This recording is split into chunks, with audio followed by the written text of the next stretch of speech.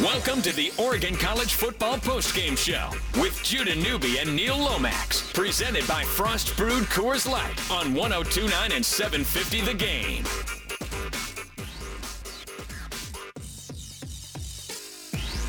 A lot of big games between these two, but this is just the sixth time in 111 meetings they're both ranked.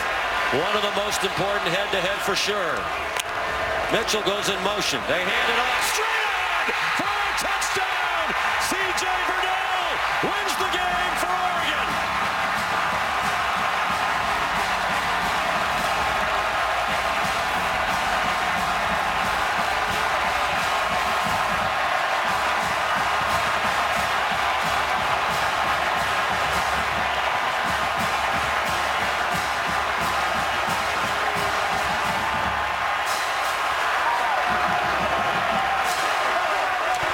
Would you have it any other way? The Oregon Ducks defeat the Washington Huskies 30-27 in overtime. How poetic is it that C.J. Verdell wins it in the end?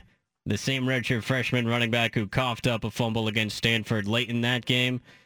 But the Ducks get redemption in this one, a final of 30-27. Welcome back to the Oregon College Football Postgame Show on 102.9 750 The Game. Judah Newby and the College Football Hall of Famer Neil Lomax, and you at 503-417-7575. 503-417-7575 as you react to this big Oregon win. The Pac-12 North Division, officially, Oregon is in the driver's seat for that. They snapped the two-game losing streak to their rivals from the north. They still have road games at Wazoo and at Utah. But this team still has big things in store ahead of them this season by virtue of this win over the rival Washington Huskies. If they had lost this game, you'd be able to throw all of that out the window. But as it stands, the season has taken a new shape. It has been redefined. Oregon defeats Washington in OT. By 3, covers the spread with ease. Never a doubt this game was all Ducks all the way. Neil Lomax, what a game. Wow. Woo! Let me take a deep breath. I mean, again, I just love college football. That I've been saying that since day one. High school football is the purest form it is, folks. You guys know, but college football, atmosphere, the fans, the excitement, energy. You can't duplicate that in a pro game. You can't pay the fans or pay the bands or pay the cheerleaders to do that and then to play like this. Even though it's kind of a pro game, keep it tight. But, man, I tell you what, you cannot give good football teams second chances. Oregon did it a couple weeks ago, giving Stanford a third chance, maybe a fourth chance in OT. And Washington returned the favor, gave him a second chance. It's almost like a turnover when you miss that field goal. You got to feel sorry for Peyton Henry. He's there. He had the chance. Give credit to Washington. They played great defense. Significant offense, meaning they did enough to be in the game, brought it down. Great 3-minute drive. Mario Cristobal, there's always the questions. Do you ice them? Do you use timeouts? Ice kickers? Don't ice kickers? Right. Well, nice ice. That's a nice I'm going to call ice. this a nice ice. You know what? Credit to Mario Cristobal in this game. Not only does he nail it on the icing, the kicker, Peyton Henry, who ends up pulling it wide. But Oregon goes for it on fourth down at least 3 times in this game, maybe 4 when it was all said and done, but at least 3 times. They convert every single one of them. Fourth down today, 3 for 3 for the Oregon Ducks. All of them fourth and short, all of them resulting in touchdowns. And you needed every single one of those conversions in this game. So credit Mario Cristobal for go ahead and putting it on his offensive line, Neil. An offensive line that gets banged up in this game with Penei Sewell going out, and Jacob Capra ends up playing right guard for the injured Dallas Warmack. Gets called for a holding on that final drive of overtime. Herbert wipes it out with a pass to Dylan Mitchell to be able to convert on 3rd and 11. And then the winning play after a timeout, over right guard, over Jacob Capra. And he makes the game-winning block for C.J. Verdell on the game-winning one. If that's not redemption, I don't know what is. That's beautiful. Yeah, I give Throckmorton some credit too at right tackle. And you speak of Capra coming in there for Warmack, but you had Penei Sewell got hurt as well. So banged up offensive line, very physical game. I mean, I'm sitting back, being the armchair quarterback that I am, questioning play call, questioning some execution on certain play calls, but Marcus Arroyo and the Oregon Ducks offensively says, we're going to run the football. We respect that second. To me, it was we really respect that secondary. And we talked about it. And Brian Murphy, number one, played a heck of a game. A lot of press man, folks, meaning they came up to all the receivers, Brennan Schooler, JJ, and obviously Dylan Mitchell caught a bunch of balls too. They played press man with one high and said, come on, Oregon, come get us. We're going to bring 6, maybe 7, put pressure on them. They did. And Todd Blackledge said it earlier, and I said it too. They kept Justin Herbert very uncomfortable in the pocket. I've never really seen him the last 20, 21 games that I've watched this kid play. That kind of, not really happy feet, but he was very uncomfortable and wasn't seeing the field. It wasn't clean as in the past. And again, yeah, this is not San Jose State. It's not Portland State. This is Stanford, and this was Washington. Great defensive scheme, but Marcus Arroyo and the offensive strategy. We're going to run the football, keep running these zones, keep running it, trust Justin Herbert. If he's going to read it, he'll pull it. If not, he's going to keep hand the ball off, and I'll tell you what, they did. This wasn't like 18 guys anymore. Only 2 rushers carried the ball. CJ and Travis Dye. CJ carried it 29 times for 111 yards. And I'll be the first to admit, I said TBJ was going to be there. Watch TBJ. Well, he had 2 kickoff returns. Wasn't bad, but he was nowhere to be found in the running game. But give credit where credit is due. Offensive line and the running game for the Ducks. Well, I tell you what, Washington had a lot of chances to win this game, too. They really did. And that last drive had Oregon fans' stomachs tied in a collective knot. Jake Browning played very well in that second half.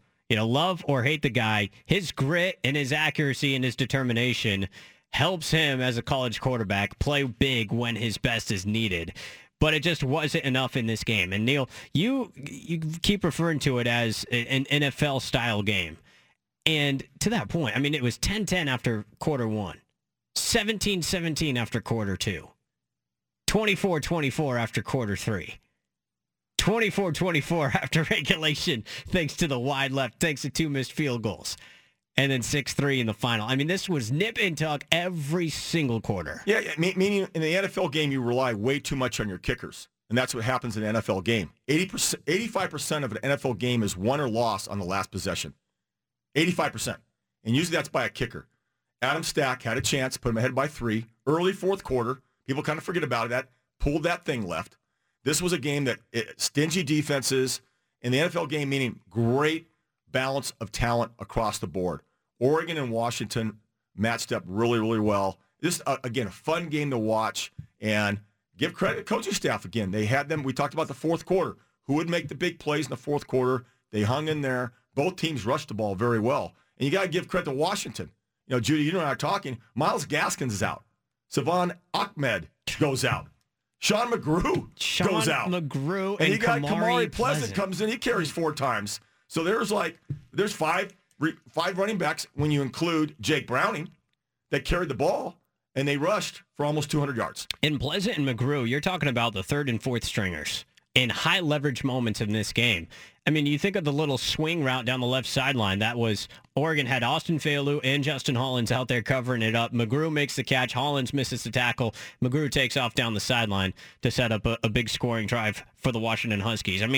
Their 3rd string and 4th string backs were getting big-time carries in this game, and for Oregon, conversely, it was Travis Dye, a true freshman that was making big runs in the second half of this football game. He finishes 15 carries for 67 yards, does not score a touchdown, but he ran effectively in relief of C.J. Verdell in this game. But, man, how eerie did this game feel in comparison to the Stanford game? I had the same exact feelings watching it. I thought Oregon was going to lose in the overtime. I really did. Even though Washington missed the field goal, I thought Washington, first play of Washington's overtime drive, 12-yard run inside the 10-yard line. Just like that. But credit Oregon's defense, Neil. To me, that might be the play of the game. You have 1st and goal from the 6-yard line if you're Washington. You get a little run, you set up 3rd and goal from the 3, and, they fail to convert. Oregon's defense stood up when it had to most. How about the 4th and 1? And the Jake Browning misses the snap, or it's a bad snap. Finally, it's a Duck opponent with a bad snap for once. Those were 2 little cathartic experiences for Duck fans watching that. The defense for Oregon really stood up when they absolutely had to in this game. again, just great matchup of similar talents on both sides of the ball. I think both of these teams went in thinking, we got to run the ball. Don't put the game so much in the hands of, I think, the best players are the quarterbacks. And Justin Herbert wasn't the guy that, hey, let's have this guy throw 40 times, 45 times. That was not their game plan going in, folks. They felt, keep it close as well. We'll keep containing them. We'll figure out a way to make a big play at the end. I'm the first guy to admit, too, hey, I had Oregon winning by 17. I thought we'd see a huge amount of chunk plays and 3 or 4 explosion plays. There were like none. I mean, there's nothing. Washington had the big one, had a 55-yarder for a touchdown to Jones. That was it, really. So, again, credit to the defensive coordinators. We talked about that early on. These guys know how to get these kids ready to play. Bye week, don't know if that helped or hurt, but, again, that wasn't a turnover, but big play, 4th and 1, and you're right. They went rally, which means hustle to the line. Everybody has that play. 4th and 1 or 3rd and 1. You go rally. You get everybody foot to foot. You do a quarterback sneak. The communication, I think this could be an Autzen factor. The communication wasn't there. The snap was either early or late. Jake did not get the snap, fumbled it. Huge. Were you surprised that Oregon deferred or went on defense to start the overtime? It's the exact same scenario that they had with Stanford. No. That's 99.9%. That's what you want to do because you want to find out what they're going to do. You have to do that. They did that in the opening game, opening part of the game. You want to set that tone. Oregon's won the coin toss 3 or 4 times here, has always deferred to the start of the game. But in overtime, no. You always want to go on defense first. Yeah, I just only bring that up because when they did it against Stanford, took Stanford 3 plays, go down the field, score a touchdown. All of a sudden, your offense gets nervous. All of a sudden, your offense feels the pressure. And then in this game, they go on defense first, but ultimately it works out for them in the end because I tell you what, 1st and goal from the 6-yard line, I thought Washington was going to put it in the paint.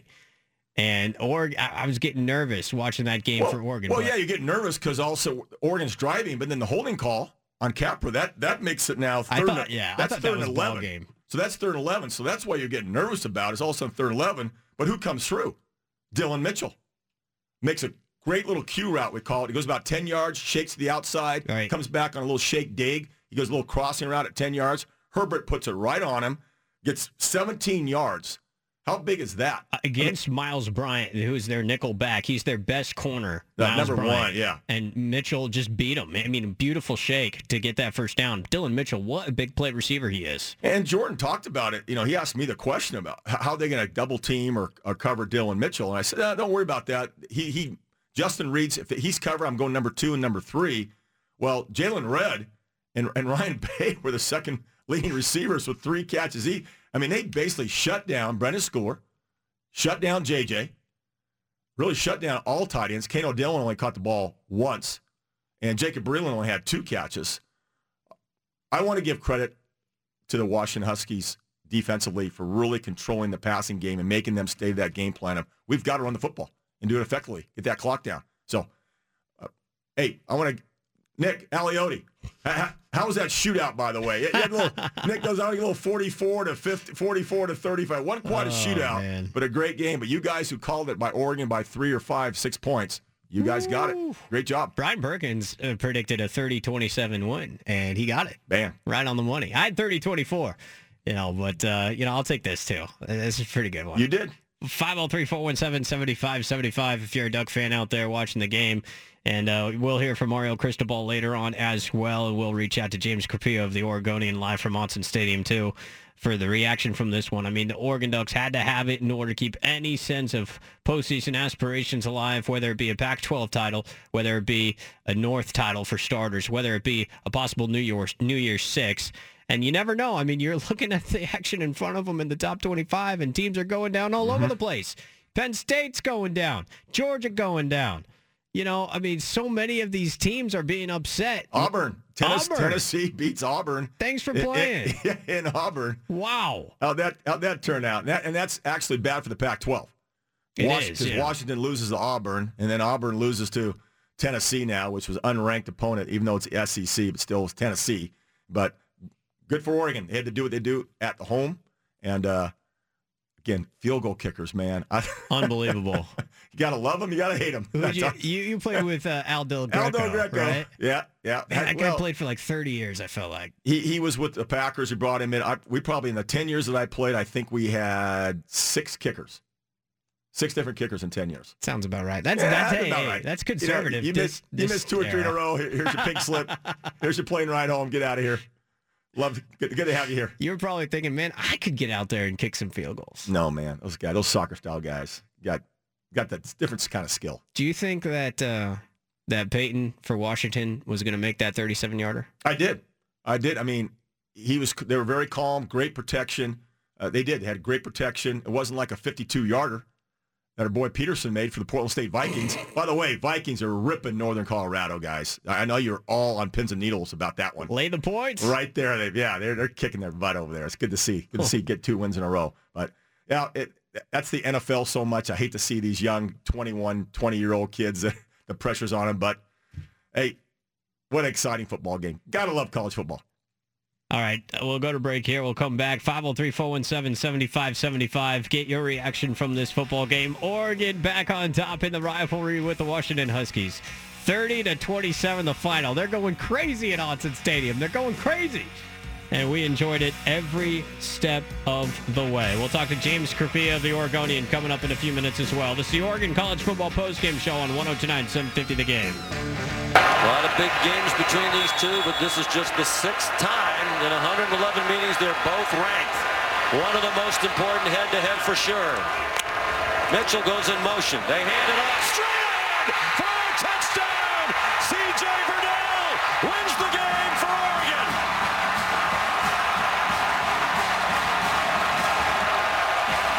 Well, there you go. The Oregon Ducks somehow get a win in overtime, 30-27 the final. Welcome back to the Oregon College Football Postgame Show. Judah Newby, Neil Lomax, and you at 503-417-7575 and taking your tweets at 1029 The Game as well.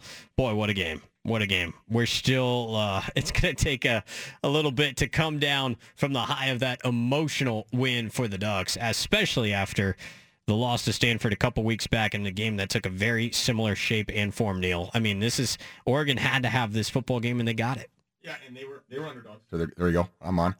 And they were interesting underdogs, again, at home. Right.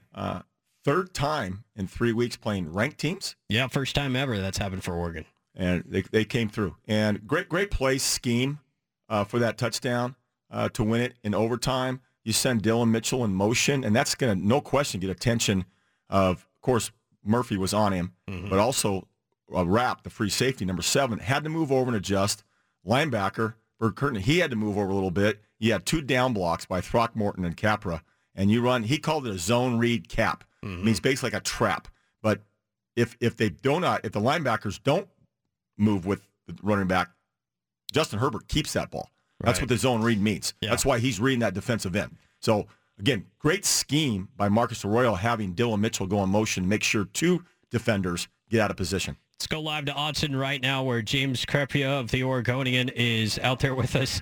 James, I know your time is brief. What a ball game. What are your thoughts? Well, I think really, first off, I picked Oregon to win. A lot of people did. I thought it was going to be close. Didn't foresee overtime, though that's kind of hard to predict. But as you guys were just alluding to, I mean, that's 3rd and 11 when the holding call comes in there in overtime and you're thinking 3rd and 11, this is going to be a long field goal to have to send this to double OT, and they somehow get Dylan Mitchell open again. And frankly, how the Washington secondary, who I thought actually had a pretty decent game overall, but how Oregon consistently got Dylan Mitchell open throughout the entire game, but especially on that 3rd and 11 call in overtime, absolutely enormous. When Washington was lining up the 37-yard field goal at the end, what were you thinking? Well, I was thinking, look, it's a long kick for a kicker who made his season long earlier in the day. Obviously, there were 3 shots at that kick alone, in that he misses the first one, they call a timeout. He makes the second one, they call timeout, and then when it finally came down to it, misses. But I take nothing for granted with college kickers, and 37 yards on the road, game ender, there's a lot of pressure there. No matter if they call timeout once, twice, 3 times, or not at all, there's just a lot of pressure on a kicker in that spot. So I can't blame Peyton Henry necessarily for coming up in that spot. Washington could have just as easily scored a touchdown and ended it. But, all right, you go and play for overtime. let's remember he also made the field goal to get Washington on the board in overtime, where they get inside goal to go in a hurry, and the Oregon defense comes up big and forces that field goal. So at the end of regulation, obviously you're thinking it's not the spot that Oregon wants to be in for sure. But that said, I take nothing for granted with college kickers. Well, not just, hey James, Neil Lomax here, not just college kickers. How about the pro kickers? There's some all-pro guy from Green Bay Packers missing 5. So let's just don't talk about. And you talked about earlier with me. How do you stop Aaron Fuller? I talked about the pass rush. Aaron Fuller, number one. Who's Aaron Fuller? Number one, it's Morrow Jones. But number 2, Myles Gaskin's out. Salvon Ahmed's out. Sean McGrew is huge, and then Kamari Pleasant. How about the running backs for the Huskies? I was going to absolutely. Yeah, I mean, look, credit where it's due. Washington comes in, and you knew that Gaskin was not 100%. He showed it. He had to leave the game again. And I thought Oregon did a decent job, not great against him. Obviously, Ahmed did quite well. But then you have guys who quite literally none of us are really all that aware of, and how could you be? And McGrew comes up big, and Pleasant comes up big. And you're thinking there in the fourth quarter, really is Oregon about to lose this game because you got guys who aren't even listed, on the 2 deep are about to win this game for Washington. But again, the Oregon defense came through when it mattered most at the very, very end there. But yeah, credit to the Washington running game. They are tough to stop when Gaskin is healthy. Clearly he's not, but they're still very deep at that position. And you talked about Aaron Fuller. Here's the guy that impressed me, not just with his catching, but some huge blocks. Drew Sample, the big tight end. Tell us about him. Look, ultimately, if the game plan is you're not going to let the best guy beat you, which is a pretty good game plan, I would say. A lot of teams will try to replicate that in the weeks ahead, I'm sure. That means somebody else is going to have to. And Washington found the guys that they felt like they could turn to. And look, again, credit to Ty Jones. I saw him again in the season opener against Auburn. He did very well. Drew Sample had some plays in that game as well. But this one, if they're going to take Aaron Fuller away, you're going to leave some things more open, and that's the price you're going to have to pay. But in the end, you take it. But again, absolutely, credit to that young man. I got to go, guys. Cristobal's coming in here. There it is. We'll hear from the head coach here shortly. That's right. James Crepea of the Oregonian. Thank you, James. And he's catching the press conference here, and we'll have that for you here on the Game in Moments as well. Great stuff from James Crepea right there before the post-game press conference from Mario Cristobal. Yeah, and he's right on about they tagged Fuller a bunch with a press man with a safety on top. Ty Jones, number 20, came open a lot. Mm-hmm. But Jake Browning extended some plays, like you see in Justin Herbert would do that a lot. Again, that something broke down, he goes left, he goes right. Yeah. That's the extended plays. We're so used to seeing an Aaron Rodgers do that in the NFL. It does it so well, best I've ever seen in a long, long time. With Russell Wilson being a close second. Yeah, but Russell Wilson, that's the running game, though. Okay, that's Seattle's running game is, hey, can you go ahead and extend the play? But Aaron Rodgers is passing play. So Jake Browning did that 3 or 4 times, right, and made some big plays and some great throws to Drew Sample. And then the big one, Ty Jones, on that deep post route, the deep 8 we call it. And it was big. That was the biggest explosion play, quite honestly, in the game. It really was. 55-yarder. Didn't see many explosion plays from Oregon in this one, in the sense any 30-plus yard plays. No. I mean, I don't know if there was one in the game. I mean, honestly, Herbert found Mitchell on a bunch of big plays. And Nick Galeotti, talked about that. Let's go back. I put some notes down here, and I questioned him. Oh, don't worry. Oregon's going to find a way to get a lot of chunks and some big explosion plays. And Coach Galeotti said, nope, Washington does not give up those explosion plays. They just won't do it. I'm like, oh, yeah, they haven't played Oregon yet. Well, he was right. I was wrong. And it contained him really well. But Marcus Arroyo, again, it's hard. I've been there as a coach and a player to stick to your game plan, to understand you want to make adjustments. You want to do a change because, God, it's not quite working, not quite. You start panicking. They did not. And they kept getting the 5 yards, 6 yards, 7-yarders. And the biggest play right there, 6 yards. Right. Think you're going to pass it. They go zone recap right up the A-gap. What did you think of Washington's play calling in the overtime? First and goal from the 6. They end up doing a couple of runs, and they get stuffed inside. The second down run was going Wildcat, and they end up going over left side and get stopped. But then third and goal, when they needed to have it, where is this ball? Third and goal from the 3, and they go the fade to Ty Jones. And we've been talking about Ty Jones, 6'4", big physical guy, had the big play to beat Thomas Graham Jr. at the goal line, obviously the 50-plus yarder. But they go against Diamador Lenore, one-on-one. And I tell you what, in the NFL, I feel like fans always lose their minds with goal line fades because optically, it doesn't look good when you miss it. So that's what I asked you. We were watching this live. I asked you, do you like a 3rd and goal line fade? When you complete it, I love it. Absolutely, I love when you complete it. But you see a lot of teams do that, though. You have your matchup you want. Either it's going to be Drew Sample out there wide, or you're going to have Jones out there wide. Like you said, he's 6'3", 6'3.5" on Lenore. So, and this is what they practice, though. Teams don't just, what do you think we should do, and go paper, rock, scissors. This is what we've done in practice. We've worked on the red area. We worked on inside the 5-yard line. We're going to go Husky Cat, or the Wildcat, what they want to call it at Washington. We're going to have a running back run it. If that doesn't work, we're going to our fades or our crossing routes. They work on this. This is part of the game plan. I thought it was a bad ball. It just wasn't catchable. Right. He throws that a little closer. I'm sure he's worried about, I don't want this thing getting picked, because this thing gets picked, we don't kick a field goal, right? Yep. So, favor of Jake Browning, you got to be in his shoes. He throws that a little shorter. Lenore makes a hell of a pick or something. Game over. Each side has one turnover in this football game. And for Oregon, it came on Tony Brooks-James' kick return. I mean, it looked like it was going to be an explosive play. It was going to be a good kick return, and then he coughs it up in the end. And that is such a weird point. I mean, that's where we get the review, a penalty. The Pac-12 refs, again, I think they missed some calls in this game. Sure, fine, whatever. But even in the calls they got right, it looks bad. It looks sloppy. The kick return by Tony Brooks-James that ends up being a fumble. Took him 10 minutes to figure that out. Everyone knew what was going on. Chris Peterson knew what was going on. Cristobal knew what was going on. Why did it take them so long? I mean, guys, it doesn't look very professional. No, well, hardly an original thought, but I mean, exactly. Seriously. But they want to get it right. That's why the technology is there the last 3 or 4 years. Everything goes to review. Everything goes to review. And any turnover, any touchdown, I think the NFL rules have now kind of dictated how the NCAA wants to do it. Since we have technology, let's go ahead and review everything. So it really takes, these referees are half robot. They don't really have to make a call. You just wait because the thing's going to get reviewed anyway. And don't get me started. And I'm a quarterback, but don't get me started on the targeting. It's so hard. I don't know how you can be a defensive lineman or defensive linebacker these days, and especially in the NFL. Roughing the passer.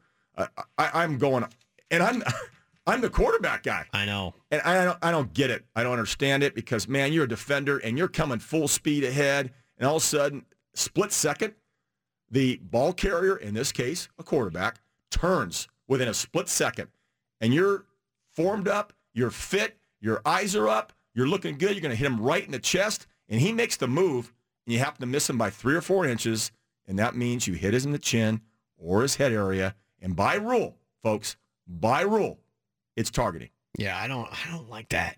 I don't like it. Well, if you're Justin Herbert, Jake Browning, you love it. Because they got the crap knocked out of them. But you shouldn't either, because I don't understand. You're taking away the athleticism of that play. You got to understand the intent. To me, it should be intent. Was the intent there to harm them? No. There's a a 15-yard penalty, but don't kick him out of the game. Right. That's the thing. The ejection. Drayton Carlberg is given this is the biggest game of the dude's life. Biggest game of his life. We had a great sack, scoop, and score by Lamar Winston. It's Cal, by the way. Yes, but this is bigger. Okay. And so he makes a nice play in the backfield. He gets kicked out because of an accident? Come on, man. At what point have we totally gone to the other side of this, of what football's supposed to be? 15-yard penalty is not even acceptable, but it's palatable because that's the rule. Okay, we'll swallow that and take it. But to eject, to throw a 21-year-old kid out. No, because my thing was the intent. You should not be ejected for an accident. You should be ejected for the intent. I totally agree with you. Because they didn't. The rule states though you can't hit him. So that's the rule. So 15-yard penalty. Need to change the rule. But do not double penalize the guy. That just makes me sick. 503-417-7575. Oregon fan, what are your thoughts on this football game? You guys get the win. It was a nail-biter in the end. Justin Herbert, not his best game, but makes enough plays to win, especially on third down. That guy nails on third down, especially going to Dillon Mitchell. And how about the touchdown to Jalen Redd at the end of the half? How big does that look now?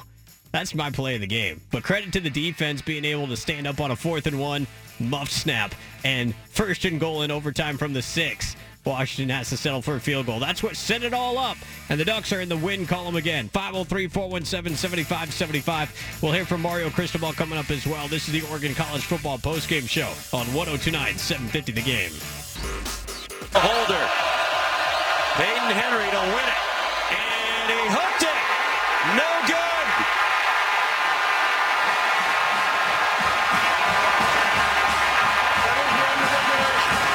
Well, he ended up 1 for 3, Sean. The one that counted barely outside that right upright.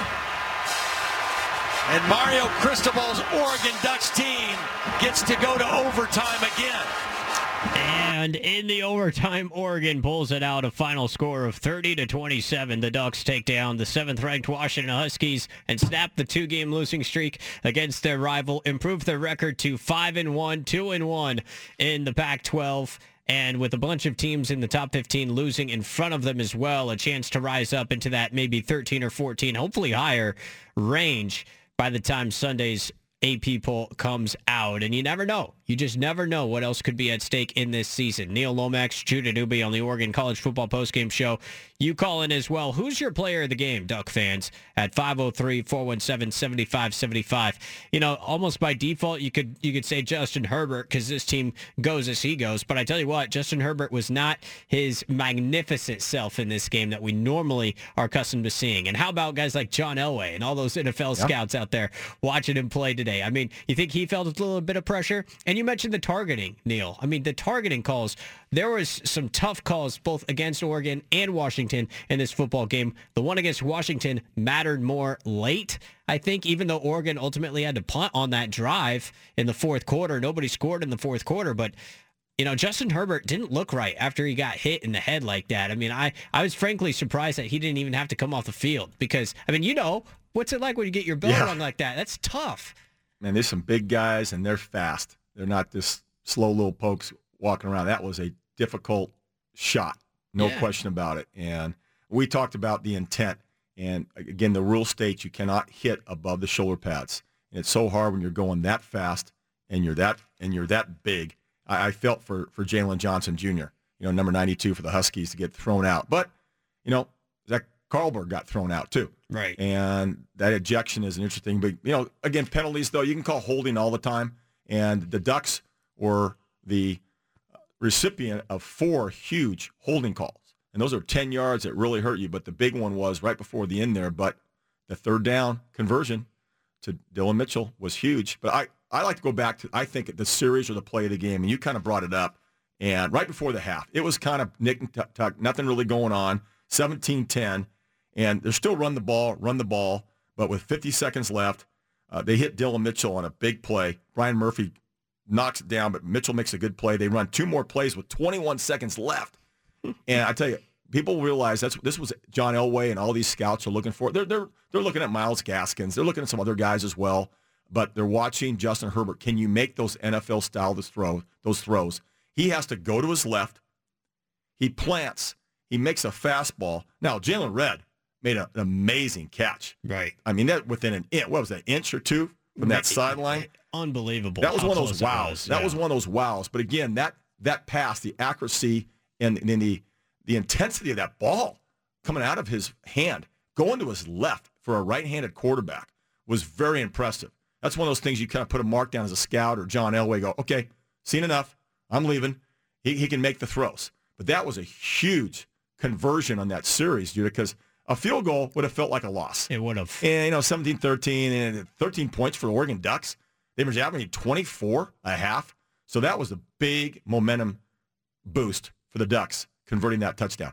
Yeah, we'll try to see how it sounded right here on the TV call here in a moment on ABC. And love seeing your guy, Todd Blackledge, on the call of this game. He's smooth. He's just smooth. Man. I love him. He's really good. And, that play, between the play there at the end of the half and then Oregon getting the football first to start the third quarter, they ended up running about 41 of 44 possible plays in this game between the end of the half. I mean, and the beginning of the third. That is exactly the way that you want to draw it up if you're an offensive coordinator. How do you feel Marcus Arroyo called in this game? Because we're getting a little squirmish. He loves running between the tackles almost to the death. I mean, we got a Heisman caliber quarterback, but it didn't really seem like Herbert had a bunch of opportunities to throw. And then when he did throw, Washington's secondary had really good coverage. And Herbert still made some big throws in this game. But I was frankly a little bit surprised at how committed to the run Oregon was in this game. What do you think? Well, when you're bringing some pressure from the edge, and that's what folks got to understand here. A lot of times they're bringing those corners and bringing safeties from the edge. I saw Taylor Rapp a couple times. There's someone come from the safety position. Ben Burr-Kirven, who makes all kinds of tackles, was coming C-gap, D-gap blitz. So when you're coming from the edge all the time, you're putting pressure on the thrower, and you want to run between tackles because you block down, kick out. I always say this: down gap backer. You go down gap backer with the lineman. That's what you watch the guards. They're going to take you to the play, and you're going to bring pressure from the edge. I was really questioning the play calling. I would have kind of panicked a little more. Okay, I'm going to get out of this and start throwing and try to make a big play because that's what we want to do. He stayed consistent. He stayed true. And at the end, it paid off. Well, and especially you mentioned this on the sudden change when Oregon gets the fumble recovery on Browning. What did they do first play? Run. Zone read. Run the zone read, which is the play they run probably about 30 times a game at least. And you forget that Oregon's ratio of calls, it's 60-40 run pass. Washington's play ratio is 60-40 run pass. That's what they want to do going into the game. So you can't lose sight of that. What do they do ultimately in this game? 49 rushes to 32 pass attempts. That 60-40 split still kind of holds true in this game as well. But Oregon, they run for 3.6 yards per carry. Justin Herbert, yards per attempt, 6.3. Washington secondary came to play in a big way in this game. And that said, Dylan Mitchell, 8 for 119 and a touchdown. When you had to have it, I feel like Mitchell came up big in this game. I mean, you threw to some big-time receivers in your day as well. Roy Green, right? Mm-hmm. I mean, yep. It's got to be such a good feeling on third down when you have a go-to guy like Herbert has in Mitchell. Well, and I think also he has other capable receivers that either were covered or their scheme or concept was if they're going to play man all the time, your first read is Dylan Mitchell. We're going to go to him. And that's what they did. So his first read is they're playing press man. My number one guy on a dig, on shallows, on China routes, post corners. We got man-to-man. I'm going to give number 13 a chance. And they sure did. I mean, we're talking about Dylan Mitchell and everything, but I tell you what, I mean, you got a guy like C.J. Verdell carrying the ball almost 30 times. I mean, 30 times. Right. For $111. That's the player of the game. And with no fumbles. And people kind of brought it up. What happened in the Stanford game? What did Mario Cristobal want to do? He ran the same zone read cap that caused the fumble. And that's what Marcus Arroyo called down there at the 6-yard line. We're going zone read. He's coming downhill. We're going to give him the ball. It's a touchdown.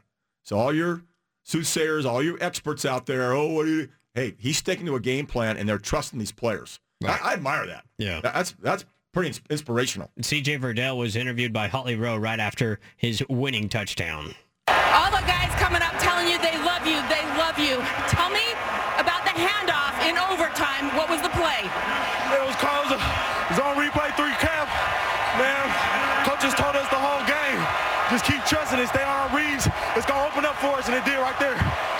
CJ, to win against Washington in your freshman season, your hated rivals, what is this like in this moment for you? Man, I can't even explain. I'm just so excited. I'm excited for my guys, my coaches. We came out, we had a good week of practice, had a good game plan. Washington's a good team. I got to take my hat off to them. But we came out here and executed, and that's why we won the game.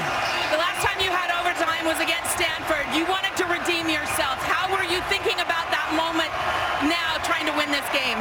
Man, I kind of put that in my past, but it's always going to be there. They gave me the ball right here. The coaches put their trust in me. I just had to go out there and execute.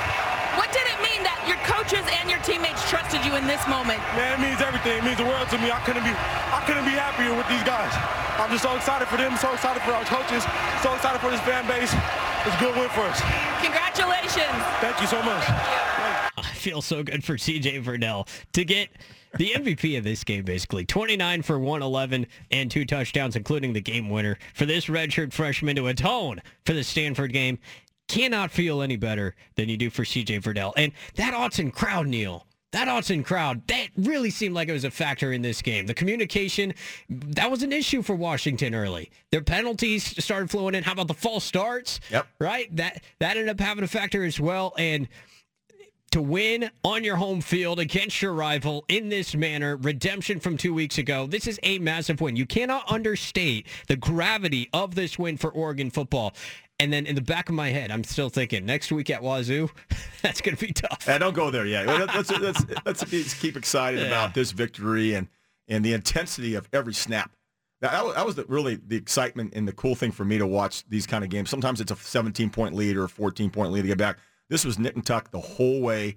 Every snap was important. Every series was important. And let's make no mistake about it. Let's give, again, the props to these 18, 19, 20-year-old young men who are playing very, very great, exciting football. Sure. I mean, Washington ranks 13th in the country in total defense.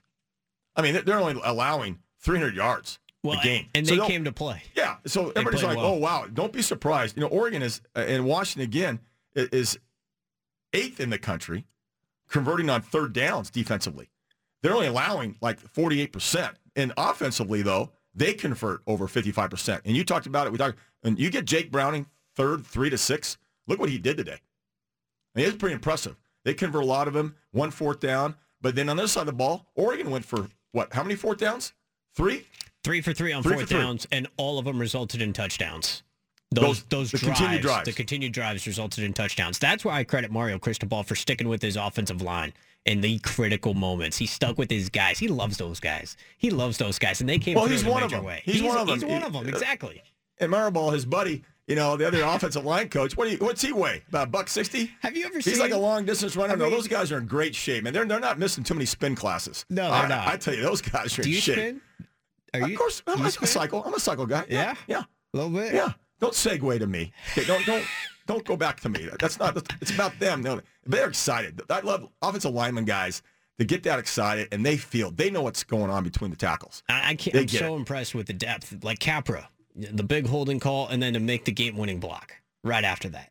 I mean, that's not easy to do. He's doing his assignment. You got to give him a lot of credit. He did assignment well. And again, the scheme put the linebacker, Ben Gervin, in that spot to make sure he moved over about 2 or 3 yards to get that angle. That was Arroyo that's a scheme thing.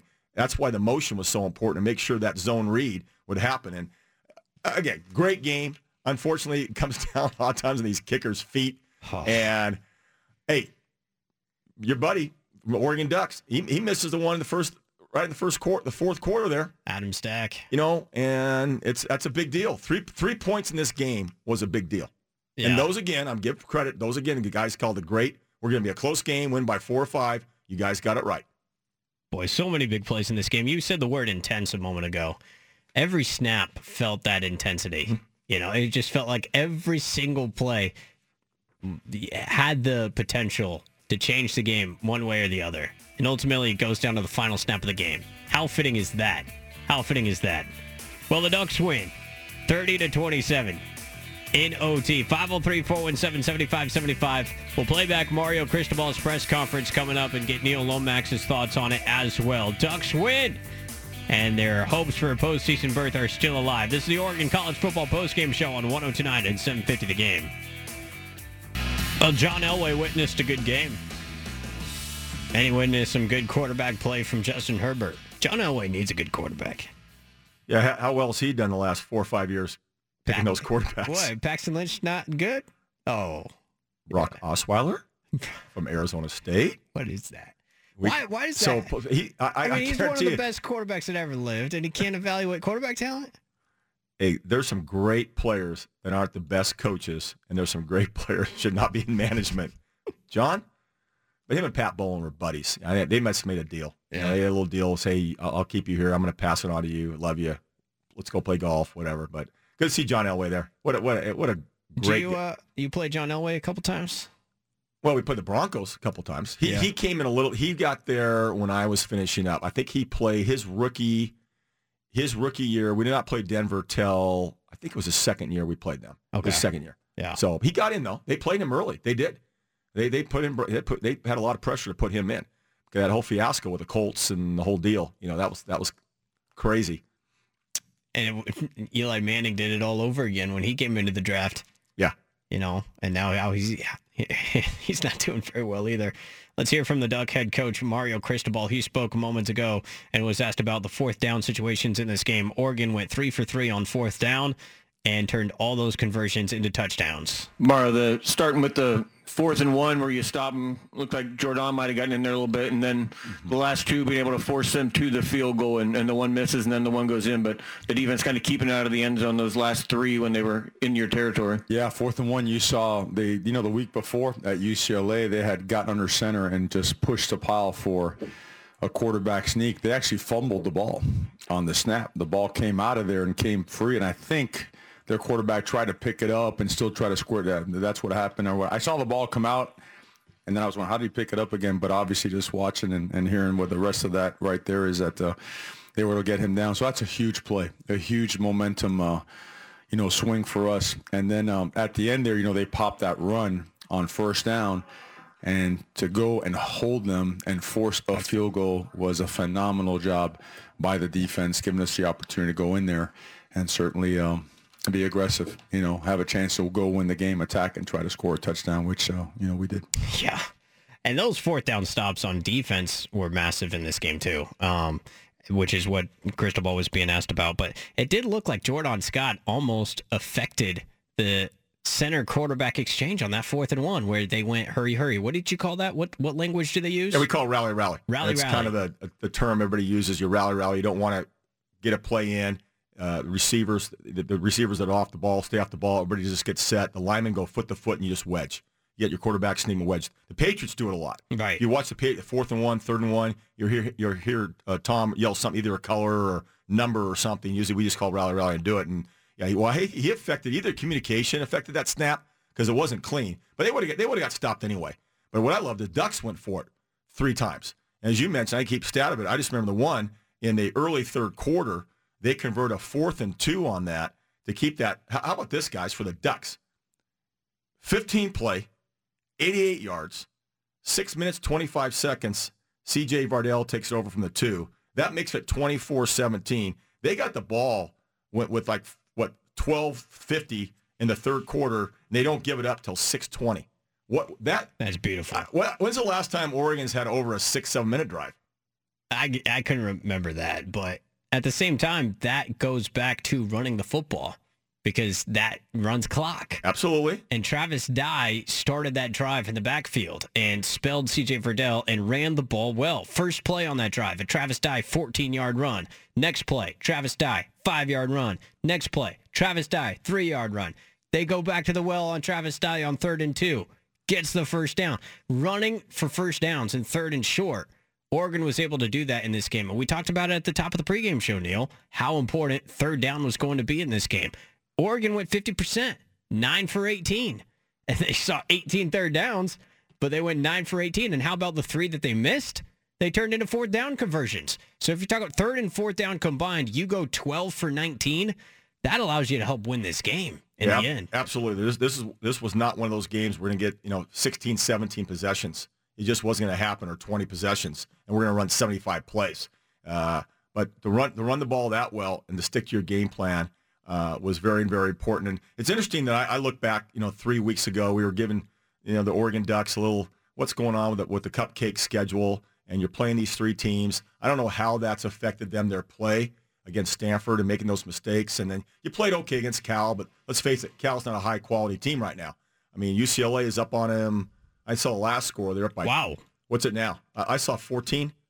I'm looking What's it the up update right now. Yeah. UCLA at Cal. I got UCLA 13-0 at halftime. Yeah. So 13-0 halftime. So here's 2 quality opponents that now it's apples to apples now, and now you're seeing only 3 or 4 running backs touch the ball. No disrespect, I haven't seen. Where's Darren Felix? Where's Taj Griffin? I mean, Tony Brooks-James, Cyrus Habibi-Lakio. Griffin transferred or left the program. Yeah.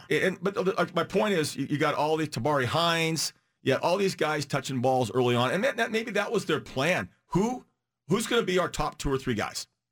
Who's going to be the guys we're going with the rest of the way? And I thought, and I said this earlier, that Tony Brooks-James was a big part of that. Now they've kind of relegated him just to special teams. And you're not going to touch the ball back there. And that's the way it is, if that's what they feel, because they go to practice every day, and they see these guys every single day. We don't. It's easy for the fan that only sees these guys on Saturday to question play calls. Right. Or question what players are playing and what players are not playing. You got to go to practice and watch that hour and a half of what they do to figure out. Those coaches understand, wow, that kid's going to play more. Before we hit the break, let's hear again. Mario Cristobal was asked what it means to beat UW. Mario, I want to know, how good does it feel to get this win against Washington, and why was winning this game, a rivalry game, so important to you and to this organization? How good did that feel? Is that what we're asking? I'm sorry. Come on, man. You know, it's why you do it. To me, honestly, and I've told them all the time, I want the moments to me are what are so valuable for these players because it validates everything. It validates all their work. It validates their investment. It validates their trust and belief with everything that they've gone through. And at the same time, it's a difference maker in their lives. Now, you might say, well, what's he talking about? I'm saying that when you know, this whole hard work thing, and Inky Johnson said, it's undefeated. It really is. And when guys do this and they see this kind of result and they have this unbelievable feeling with their teammates of accomplishment, it's a life changer. It's a game changer. And how you approach your daily life activities, you know, when you're the head of the household in the future. I'm talking about our players. So that's why to me it was so important for them and for our program for the future. In terms of a rivalry game, this thing's as intense as it gets. They're a really good football program. They came to play and they threw their best shot, and I give credit to them. And we're always going to be first class, and when we win and then when we don't win. So hats off to them for their effort. But this was for our fan base, for the future of the program, for the season, for the Pac-12 race. It was immense, and it's only week 6. It's only week 6. So, and last time I checked, we're out of bye week. So, right, trying to make sure they see their families, go to the pancake house in the morning, get here in time for lifting and running and film work, clean it up, hand out players of the game, and move on to Washington State. Oh, it's got to feel so good for Mario Cristobal to win this game, Neil. I don't really ever think there's dumb questions. I don't know who that reporter was, but, you know, how do you feel? What is it like? Is that what the question? Is that what you want to ask? How do I feel? How this win feel? You know, I mean, come on. Yeah. We feel like crap? No. I mean, I get he's well, maybe he's probably an intern. Okay, so I'll give him some slack, whoever that reporter was for that question. But first of all, still, schools they're not organizations. This is not a professional team, an organization. They're a school. It's a program. It's a football team. I love what Coach Cristobal talked about, though. He loves his players. Right. He will not change his love for them based on their performance. He's going to love them despite that. That's what I love about this guy. He said the same thing against Stanford he's saying today. That's consistent leadership. The Mario Cristobal era has officially arrived. Oregon has a win over Washington. And I feel good about the win. And we feel good. What a great question. What a great question. All right, more of the Oregon College Football postgame show coming up next. What are your thoughts on the Big Duck win? What do you think they can do moving forward? How good did it feel to beat the Huskies at 503-417-7575? Well, what a game. 30-27 Oregon wins. Welcome back to the Oregon College Football postgame show. Alongside Neil Lomax, I'm Judah Newby here on 102.9 750 The Game. You know, Nick Aliotti joined us in our pregame show and said this was going to be a Huskies win and a shootout. And I tell you what, we didn't end up getting the shootout part of that. And thankfully for Oregon fans, we didn't get the Husky win part of that either. Ducks get this one, stake it out in overtime. I put out on Twitter, at 102.9 The Game, who is your player of the game?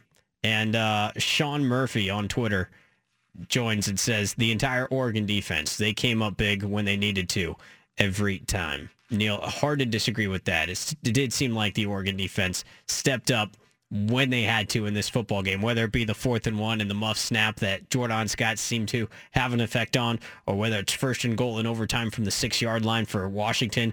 Oregon stepped up when they had to defensively in this game and give themselves a chance to win, and they ultimately did. Yeah, defensively, you can't just pick one person. I mean, Troy Dye made some great tackles. He's got like 8 or 9 total tackles. No one really came off the edge, put a lot of pressure on Jake Browning. I thought that would be a disruptive force. We talked about that early with how do you cover Aaron Fuller? How do you cover, Sample? Right. Well, you cover him by putting pressure. So offensive line for both sides. We always been praising Oregon's offensive line, but Washington's offensive line, they've been banged up too. You mentioned a couple guys who, one of them had a back surgery, and we talked about Kirkland getting in there from Jesuit, and the kid from Beaverton High School played very well at tackle. Mm-hmm. They kept it pretty clean. And a clean game. So, yeah, MVP defensively, I totally agree. Offensively, C.J. Verdell. I mean, you carry the ball that many times, and big ones, too. Converting those 4th downs and 2 touchdowns, he deserves credit. And he'll give credit to the offensive line. That's what he'll do.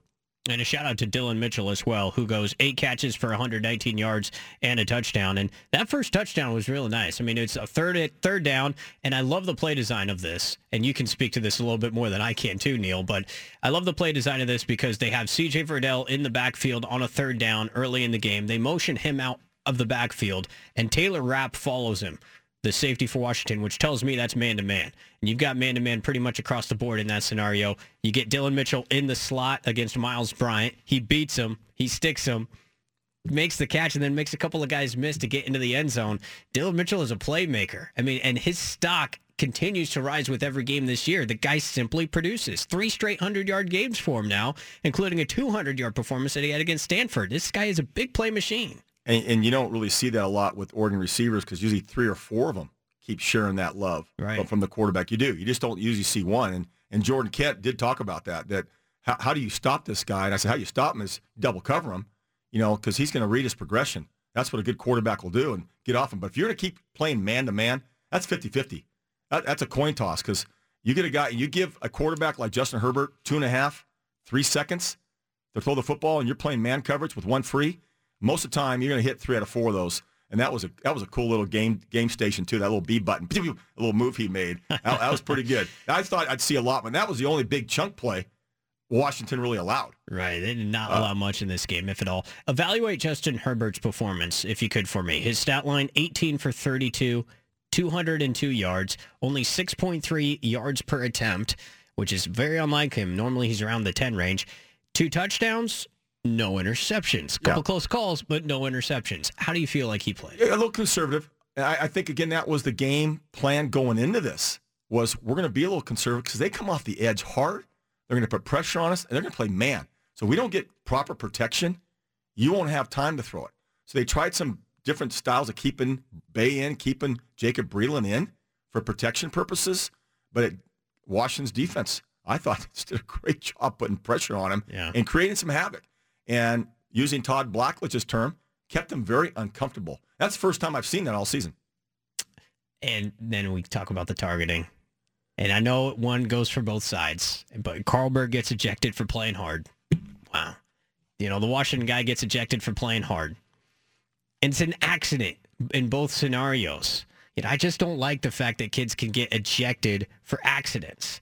You can review it and call it targeting and whatever, but to your point, Neil, you brought it up a little bit earlier. At what point does intent play a role? Yeah, I don't know what the definition of the accident. I mean, you're driving your car. It looked maybe it wasn't your fault, but you still rear-ended the guy in front of you. Sure. So it's your fault, even though it was an accident. But should you have your car taken away from you? My point is, defensively, it is your fault if you're going to tackle above the shoulder pads. You go work on these drills. You're working every day. You've been told for months, if not years. The rule has changed. Now, my point is, okay, they broke that rule. It's like holding or a personal foul or you went off sides. Okay, it's 15 yards. But to really double jeopardy the thing and throw the kid out of the game, eject him, and I think is also the rule is it's half of the next game. Yeah, it's half the next game, yeah. So Drayden Carlberg will miss the first half against Washington State. To me, you got to review those and go on intent. Because you can see that easily on television. Both those guys, the intent was not there. It was such a bang-bang play where both quarterbacks turned within a microsecond, just within a half a second. They turned away, and bam. So there was no intent to go helmet to helmet. It just happened to be the trajectory of that tackle. And you've got to tackle below the shoulder pads in college football. Now, in pro football, you can't even tackle the quarterback. It just gets the rules. Doesn't exist. Knees, ankles, neck, helmet. You tackle the quarterback in the NFL. Oh, 15 yards, personal foul, roughing the passer. God, I'd still be playing. Yeah. Damn it. You could still walk on the field today. They can't hit me anymore. Love it. Yeah. We got to get a 7-on-7 game going or something. A little 7-on-7 backyard football. What are you doing? With you guys? You guys here in the studio? What are you doing on Thanksgiving? Oh, my God. I'd be throwing for 500 within the first 3 series against you knuckleheads. Can I play receiver? I'll play receiver. You can play anything you want. Because the good news about 7-on-7, nobody's rushing. That's right. I love it. Nobody's rushing. Hey, and the local flavor in this game really showed up, too. We talk about the 2 offensive linemen for Washington, the left tackle and right guard, Kirkland, but Elijah Molden. Yeah. Elijah Molden. Dad, I brought his name up. You did. I did. I said, watch this kid in special teams, right? Watch special teams. He poked that ball out. Forces the strip fumble TBJ. on TBJ on the kick return, which, you talk about TBJ too. You thought he might be more involved in this game. Maybe the fact that he fumbled kept him from being involved. You see Bill Belichick benching guys all the time after they fumble, regardless of what they were going to be in their game plan. He fumbled the rock. I know he had a big kick return later in the game, I think on the ensuing kick return later, but ultimately he did not see a rush from scrimmage in this game. It's all C.J. Verdell and Travis Dye. You're trusting your redshirt freshman Verdell and your true freshman Dye more than you're trusting a guy that we thought was going to be the senior running back in your backfield. I mean, that tells you something. Yeah, but come on. He had a 56-yard return. He got poked from behind. Yeah. So you always criticize these players. I want to give credit to the guy who poked the ball out. That was Elijah Molden. So don't get on TBJ. He did great. But what a clean game. I mean, 5 punts. Yeah. There's 2 punts for Oregon, 3 punts for that. Now those coaches were going for it on fourth down a lot. That's why you didn't see a whole lot of punts. But that's a real clean game with only 1 turnover and costly fumble one time. They called that a fumble when Jake Browning actually fumbled the ball, but he didn't lose it. It was fourth down. But a very clean football game, which is fun to watch when the games are that clean. Washington outgains Oregon in this game, 437 to 379. Surprising number there that Washington outgains them by about 60 yards total. How about time of possession? Pretty much dead even. Yeah. 30 minutes, 37 seconds for Washington, 29-23 for Oregon. I mean, these teams are basically as even as you can get. After watching them battle for 60-plus minutes of football, it really seems these teams they're equals. It's just a matter of who can make the winning plays at the end. And if you're not talking about a left-footed kicker missing from 37, you're talking about Washington winning this football game, and we're doing the same post-game show that we did 3 weeks ago. So my question is this. Let's just throw out whoever wins from the South.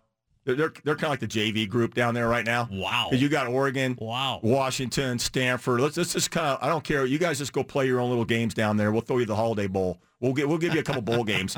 But the top 2 teams from the North should be playing the Pac-12 championship. Let's have a rematch. That's of Oregon and Washington in the Pac-12 championship. I want to watch that. I can't say I blame you. I mean, the way that this game unfolded, the way that these two teams played, it was truly exceptional. And, I'd pay to watch that football again. Pay? I'd watch it for free. I mean, it's good enough to put it on pay-per-view. Judah, we don't pay for anything.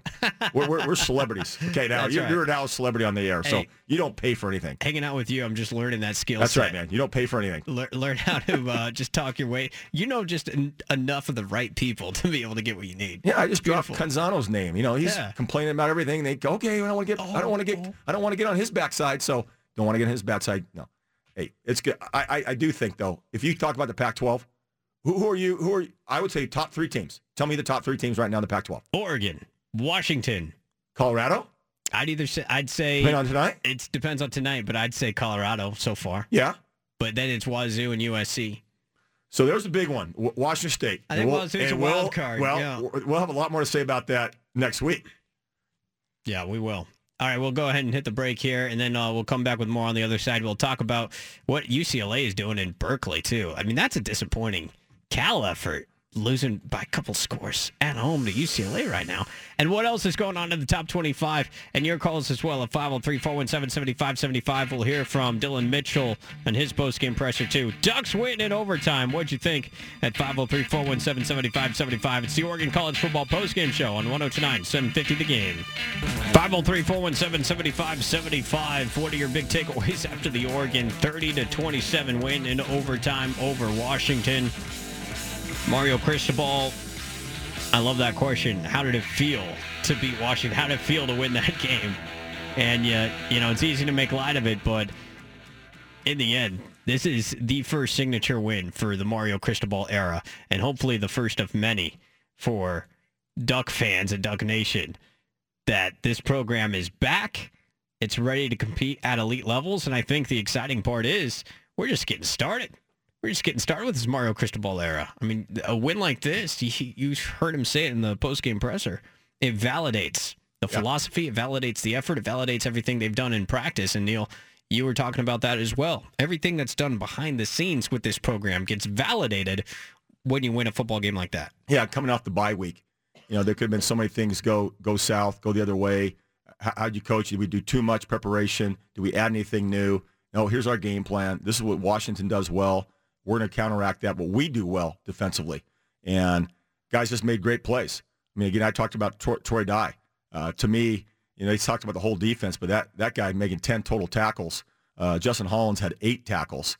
And they were swarming and making sure instead of those 8, 9, 10-yard gains by the 3 running backs, they're only getting 3 or 4 at a time. So that was good. I just think he understands that player perspective. When you play college ball and you play offensive line, you understand the humility of that position. You do, and he gets it. I love the way they say, hey, our guys are going to do this. They're going to the pancake house. Let's go to the pancake house and come back, watch the film, get better. That's the reality of it. It's still a game. He's still going to break it down. It's a game. And these guys are young men, and go see your family. But let's go to the pancake house, have something good to eat, come back, get ready for Washington State. Cristobal was asked about the team's trust and belief after the game. Hey, Coach, you mentioned the trust and belief, but what does it say about just the overall resolve of this team?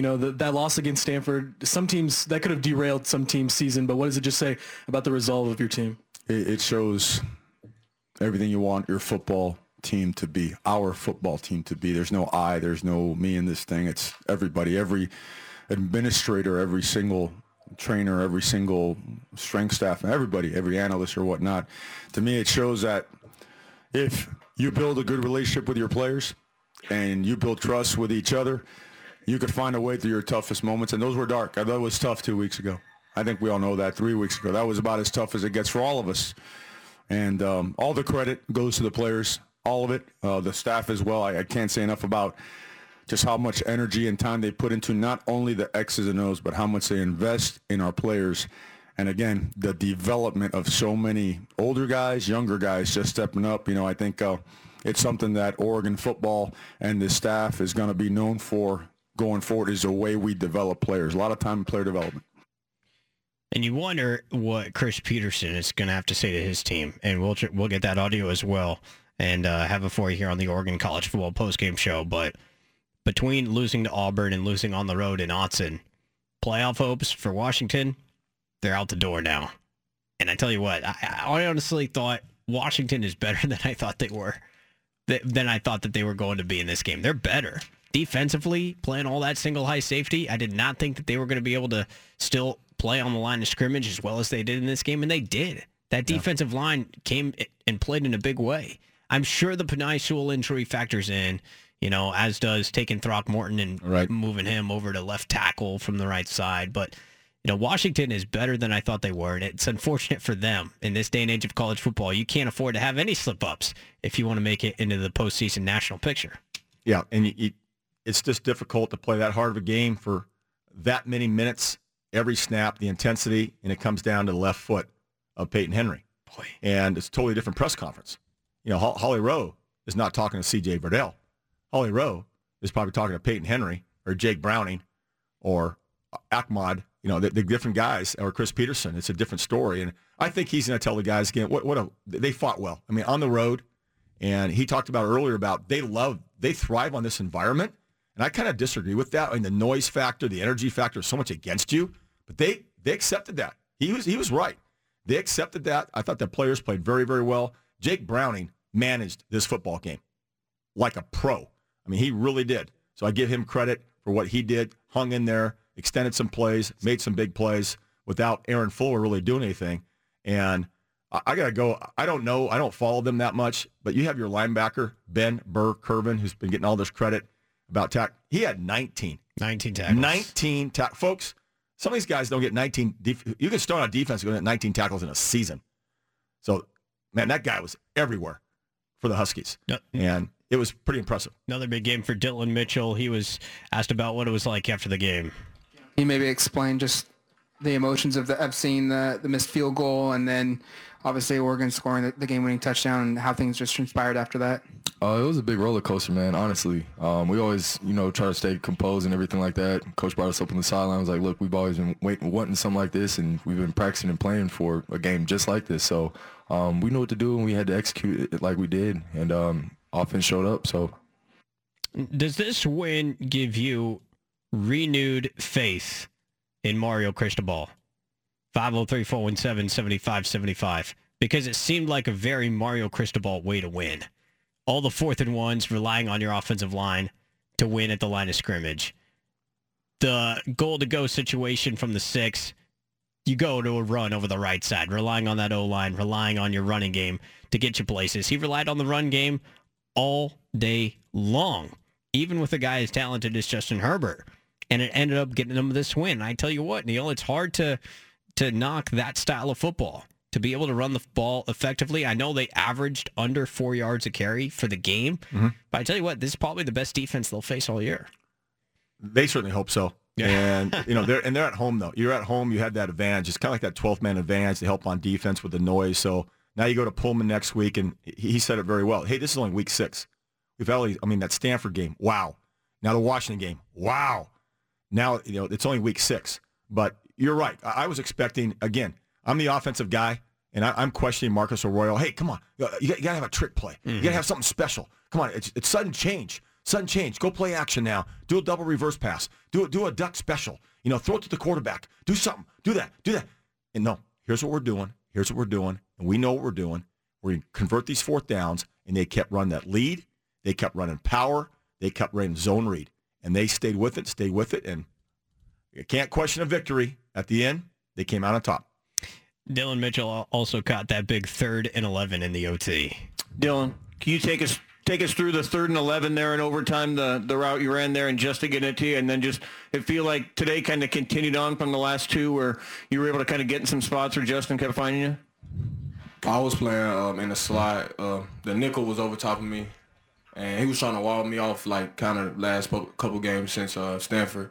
He was trying to wall me off, and I just kind of gave him a move and went behind him. So he turned and thought I went the other way. So I just kind of sat in the hole, and that's how the number 1 NFL draft pick found me. The number 1 NFL draft pick found me. Do I get commission on that signing bonus? Yeah. Come on, Dylan Mitchell. Yeah. Just give me 2%. More of the Oregon College Football postgame show coming up next. Your thoughts on this one?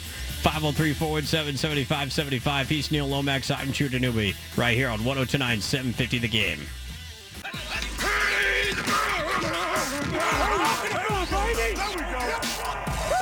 Welcome to the Oregon College Football Postgame Show with Judah Newby and Neil Lomax. Presented by Frost Brewed Coors Light on 102.9 and 750 The Game.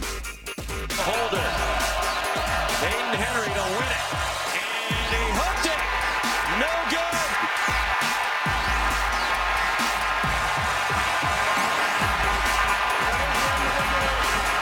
Well, he ended up 1 for 3, Sean. The one that counted. Barely outside that right upright. And Mario Cristobal's Oregon Ducks team gets to go to overtime again. Overtime again, and then they made the most of it in the OT. A lot of big games between these two, but this is just the 6th time in 111 meetings they're both ranked. One of the most important head-to-head for sure. Mitchell goes in motion. They hand it off straight on for a touchdown. C.J. Verdell wins the game for Oregon.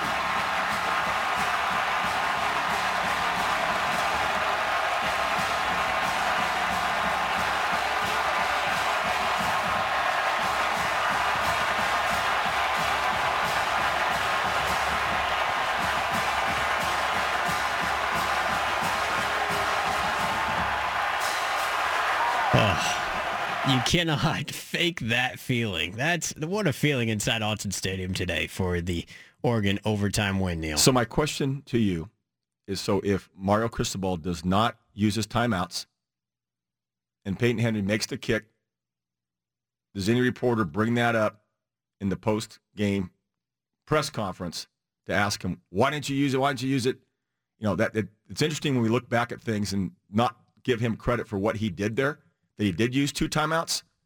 And if he didn't, I know you go back in the past a little bit here, but I do that because I go back when you watch film on Sunday and you go, God, I should have done this. Should have done it. Right now, I'm looking at that. I go, classic. That guy, he's doing it. He knows something that we don't know and using. Because a lot of times you just don't. Let the kicker just kick the first one because the crowd noise, the energy there, the atmosphere. He's nervous, but he made him wait. And the total there was 1 minute and 40 seconds from all those timeouts. It was 1 minute, 40 seconds. And I think Todd Blackett said he was 1 for 2 because he kept kicking them, right? Well, and the timeouts, is that right? He called a timeout on the first attempt and he missed it. But Okay. the TV didn't show that for some reason. Right. And then he calls timeout on the second attempt and he hits it right down Broadway. And I tell you what, he looked so relaxed on that second attempt. I was like, man, there's no way. So he's that missing this. reminds me, like, okay, I'm playing golf. I'm 100 yards out. I got three golf balls in my pocket. I'm gonna drop one. It doesn't really count. I hit in the bunker. Second one, it's in the green, but the third one counts. That third wedge counts, and you get a little scared when it really counts. And so I give Coach Cristobal a lot of credit for that's just knowledge. That's game knowledge of I'm going to use that time. And he was 2 for 2, by the way. I mean, Peyton Henry made a 41-yarder. He's made 3 extra points. So it's not one like he's just shanking the ball everywhere. But, man. Well, you bring up a good point because I love talking about coaches' process. What's the process to your decision-making? Because as the fan and as, honestly, the media member, we are so results-driven that every single coaching decision we critique based on the result. And you can't do that. I don't think that's fair. I think you have to critique the process regardless of the result. And so, ultimately, that's why I sided on Mario Cristobal's side in the Stanford game. I say your process should be end the football with the game in your hands. It should be rely on the offensive line. Well, guess what? His process from decision-making in the Stanford game didn't change in this Washington game. He did the same thing in overtime. He had the same approach on 3rd and 4th and short, and it worked out for Oregon this time. It didn't work out for him against Stanford. So what, you're going to blame him in the loss against Stanford? You're going to give him the credit for the win over Washington? No, I think both processes were consistent. Both are praiseworthy. Good for him. He insisted with his style of football in both instances. Thankfully for Oregon today, it helped him get the victory. Yeah, and in one instance, C.J. Vardell did not get stripped right when it was 4th down and put that game away for Stanford. The fumble against Stanford there at the end of the game with a minute left, which I got to admit, I was one of the guys that said, no, punt the ball. Run the ball, punt the ball. Really, give him 15 seconds, take a knee, right? Take a knee. We had, 7 or 8 of us were saying that. But you're right. He stuck to his guns. He did the exact same thing. You got 6 yards to go in overtime. Yeah, I'm doing a sprint out pass. I'm looking for it's man-to-man coverage, block the edge, get Justin Herbert, let him make a play. Let him win the game. And what do they do? You talked about it. Process. Boom. I love it. A-gap, zone, read, capper. They call it zone, read, cap, touchdown. And that's validating for Cristobal. He says it's how validating it is for his players. That's validating for him. Well, and the trust. He talked about the trust. Now the player's like, I'm trusting this guy. He's gonna get us where we need to go. And that's what a coach does. That's what a true coach does. You take a young man to where he's at right now, and you're taking him and the team to where they need to go. And they are going someplace. And I'm still saying, man, they get through next week, you're winning out. You're winning out. I feel like I've heard you say that before about coaches. Woo, it was close what? today. That's the coach's job. It was the job of the coach back in the ancient Roman and Greek times. What does a coach do? Horse-driven coach. Right. It takes you from where you are to where you need to go. It's the same thing what a football coach does in today's game. You need to take your team from where you are to where you need to go. It's the definition of a coach. How about Justin Herbert after the game, what it's like to win? Justin, knowing this rivalry, what's the emotions like seeing how the game ended in a walk-off fashion and breaking the streak of 2 losses to them the way they transpired the last 2 times? Yeah, I've been here for a lot of games, and I think that's probably one of the best experiences that I've ever been a part of. For us to fight back like that and to just not lose focus was unreal, and it was great to celebrate with these guys. You can hear in his voice how much this victory meant to him, how much it means to the Oregon fan base. I mean, you start having the conversations of where this win ranks all time in Oregon history. I mean, it has that kind of a resonance. Unfortunately, in the back of your head, I think you've got to have the thought, man, what could have been? If we could have had this game and the Stanford game, we'd be undefeated right now, be a top 10 football team, have the college football playoff at our sights, have Justin Herbert in the Heisman sights. But as it is, you got to take a win over a rival. Washington. Don't get greedy, my friend. It could be 0-2 with if Peyton Henry makes that exactly. that 32-yarder. So, exactly. And I love what Justin Herbert said. He's still a young man. He talks about experience and memories. The negative memories will go away. You'll flush those, but these positive memories. That's why you'll ask so many professional athletes, including myself, and a lot of guys who played at all the levels from pro, college. What's your best memories? And a lot of us will say our high school senior year. I mean, the Friday Night Lights. And Justin, I'm going to go back to my senior year or junior year at Oregon, beating Washington. It's great memories. 20, 30 years from now, he'll go back. That's one of the best memories of my life, being with the guys, right? Being with your boys. Because you're not getting paid. Kind of. But they're not. They're not getting paid.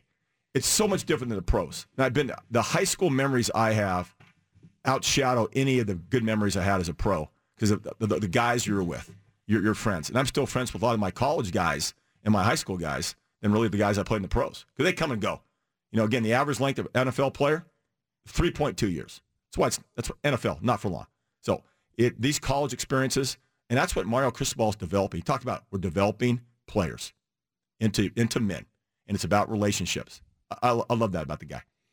And it's really showing up both on and off the field, and you got to root for that. Justin Herbert as well talked about his connection with Dillon Mitchell in this game. Justin, speaking of those guys, can you talk about the pass to Dillon there on the 3rd and 11 in overtime, and then just kind of going to him throughout the entire first half, what you saw from him on the routes? Yeah, that's a play that we run 20 times at practice. So I knew that he was going to get open and ran a great route, and he's a guy that just makes plays wherever he's on the field. You hear the laughing at the beginning there. It's because one of the reporters called Justin Herbert Josh Herbert before that question. Or you sure didn't ask him, how do you feel? Wasn't that the same guy? Hey, Justin, how do you feel about that win? Hey, how you feel? Hey, that win feel good? Hey, can you talk about how you feel after that win? How do you feel? Josh Herbert? Josh Herbert. What a game for Josh Herbert. Oh, man. But, Neil, I mean, you hear Justin say it in the cut. They've been practicing that same route and that same situation with Dillon Mitchell over and over and over again, and it shows up on game day. Maybe not 20 times in every practice. You don't think so? It's a read route. And he talked about it. If you listen to Dillon Mitchell, he said, I saw a nickel on top, meaning there's a safety. Safety's got it bracketed inside, taking away any post. So that's why he was, quote, walled. Taylor went outside on him and made sure he walled. He couldn't make the out cut. So that's why all of a sudden it's a read. If you're going to play bracket, you have a safety on the top, and your defensive back is on the outside. He's going to make an inside move. Right. That's why he meant, hey, we do this 20 times a game, 20 times at practice. Hey, execution. It's not the play call. It's the execution. And they did it. And they did it. He's Neil Lomax, the College Football Hall of Famer. Shout out Portland State. Big win homecoming today. Ain't nothing to it but to do it. Mm-hmm. Party ball. One more segment with us coming up, and then Jordan Schultz slides in with the Oregon College Football Wrap-Up Show, taking you all the way to midnight, baby. Oregon beats Washington right here on 102.9 750 The Game. All right, final segment here. Neil Lomax, Judah Newby here on 102.9 750 The Game. You can call in at 503-417-7575. Where does this win rank for you as a Duck fan? Taking down the rival Huskies, 7th in the country, taking them down in overtime in a game that Oregon very well could have lost. But I tell you what, they made a lot of big plays when they had to. The one that I keep coming back to as well, yes, the second half was amazing, but that touchdown from Justin Herbert to Jalen Redd to end the first half, it sounded like this. Because you can't clock it, it'd be 4th down. You don't get a first down. Herbert running out of time. He throws a bullet. Was he in bounds? No sign yet. Touchdown, at least for the moment, for Jalen Redd. Well, we told you this guy can make special throws. We've waited the whole first half to really see one. This is a special throw. Rolling, throwing on the move, and a dime right to the corner of the end zone. Does he maintain control with one foot in? I think so. And the foot's in. Beautiful There's some space between those toes and the boundary. Tell you what, Neil, that was some special throw, but that was some special catch by Jalen Redd to keep one foot in with an inch of space between his foot and the sideline. And a little bobble. Yeah. So did he control the catch throughout the play? Okay, I won't go there. But don't you love Sean McDonough? Yeah. He's been around a long, long time. Syracuse grad, about 30 years ago, has been doing it. His dad, famous journalist, and followed sports in the Northeast forever. I knew his dad. But Todd Blackledge too. I mean, it's kind of cool. that's the big trivia of that 1980. Speaking of John Elway, Todd Blackledge, there were 6 quarterbacks drafted in the first round, the 1983 draft. 6. Can you name all 6? And we'll let the fans chew on that one. That's a hard one. Todd Blackledge and John Elway were 2 of them. So, but I just love, that's the professionalism of that call. And Todd saw what I saw, going to his left. I mean, Justin Herbert, 6'5", he's going to his left, get those shoulders turned. It's classic technique. I love it. That's why I teach my high school kids, when we roll left, roll right, you turn your hips, you turn your shoulders. And to throw that kind of ball with the accuracy and the velocity, and to have a, quote, is he a running back or Jalen Redd make that catch, special. As Todd Blackledge said, it was special. It was special again. And for John Elway to be in there watching that unfold, I think, NFL executives everywhere have just got to be salivating seeing Justin Herbert make those kind of throws. You only got to see 18 completions from Justin today, but that one may have been the most impressive. Well, again, but he's not just seeing number 10. I think he saw number 13. Dylan Mitchell, yeah. and then let's flip the switch. He's looking at Justin Hollins. He's looking at Jalen Jelks, Jordan Scott, even though he's only a sophomore. There's players defensively for Oregon that we keep forgetting about that have played very well throughout the years. They're on NFL rosters. Not just as we get all the sexy guys on offense, but defensively, Ugo Amadi has a chance to play on Sundays. Troy Dye has a chance to play on Sundays. No question. So John Elway's making some notes. He's not looking just at quarterbacks. He hasn't fared very well in picking quarterbacks. So and then Washington's there. I don't know where Myles Gaskin ranks as a pro, but there's some guys on that defense side of the ball, some corners and safeties. You saw it today. There's Brian Murphy. There are some guys that can cover and play. They can cover. I think Oregon's secondary did a marvelous job for 3 quarters in this game. Minus just a couple of big plays that Washington had. The swing route to the sideline to the third string running back, and then the deep ball. Well, Aaron Fuller only caught 2 balls. Right. That was a big point of emphasis for us in the pregame show. How was Oregon going to deal with Aaron Fuller? They dealt with him just fine. And to be honest, the 6'4" Ty Jones, they went for him on 3rd and goal, a fade route to him against Diamador Lenore. Bad throw by Browning, but, you're trying to hit him one-on-one. He made the big, 50-yard touchdown catch earlier in the game. You're going to have Drew Sample beat you. So Oregon goes, okay, fine. If Drew Sample beats us, we'll let him have 3 or 4 catches, but he's not going to be the difference maker because Aaron Fuller, when Gaskin went out, that was almost, okay, what's going to happen now? So, what a great ball game again. It's always fun doing this show. Yeah. And we have a great time 2 hours before dissecting it and discussing all the ins and outs, what's going to happen. And you kind of come back and your first thing, I thought this thing would be a little more scoring by Oregon. I was very impressed with Washington's total effort offensively and defensively. They're going to be a good football team, and they're going to be in one of the higher bowl games, I think, at the end of the year. And my vote again is I don't want anybody from the South playing in the Pac-12 championship. I want to see a rematch right now. Rematch UW and Oregon in the Pac-12 title game. I like it. As we go out to break on our final segment, let's hear C.J. Verdell. Redemption for him after Stanford with the game-winning touchdown today. CJ, a lot of guys after the Stanford loss, CJ, talked about how down you were. How redeeming is it to come back and perform like this, being the bell cow of this offense and then scoring the game-winning touchdown? Oh, very redeeming. But, I kind of put that Stanford thing, the Stanford fumble behind me and went back to work. My guys rallied behind me. They told me it was going to be okay. We just went to work, and we came out here and executed. It was good. Had a good game plan. We just executed, yeah. Just executed, man. It's all about the execution in the end. I told you. Execution, not the play call. Yeah. Although his eyes probably had to get so big when he knew. They took a timeout before that play. Can't forget. They took a timeout. They had the ball snapped out of shotgun on the previous sequence, but had the timeout called. And then they go over right side to Verdell from the 6. Puts it in the paint for the win. Congratulations, Oregon Ducks, and all those great fans. We'll see you next week, Saturday. Let's see, when's kickoff? 4:30 for Ducks and Wazoo. So me and Neil will be on the air at 2:30 next week with the Countdown to Kickoff show. This has been the Oregon College Football Postgame Show. Jordan Schultz is up with the wrap-up show coming up on The Game.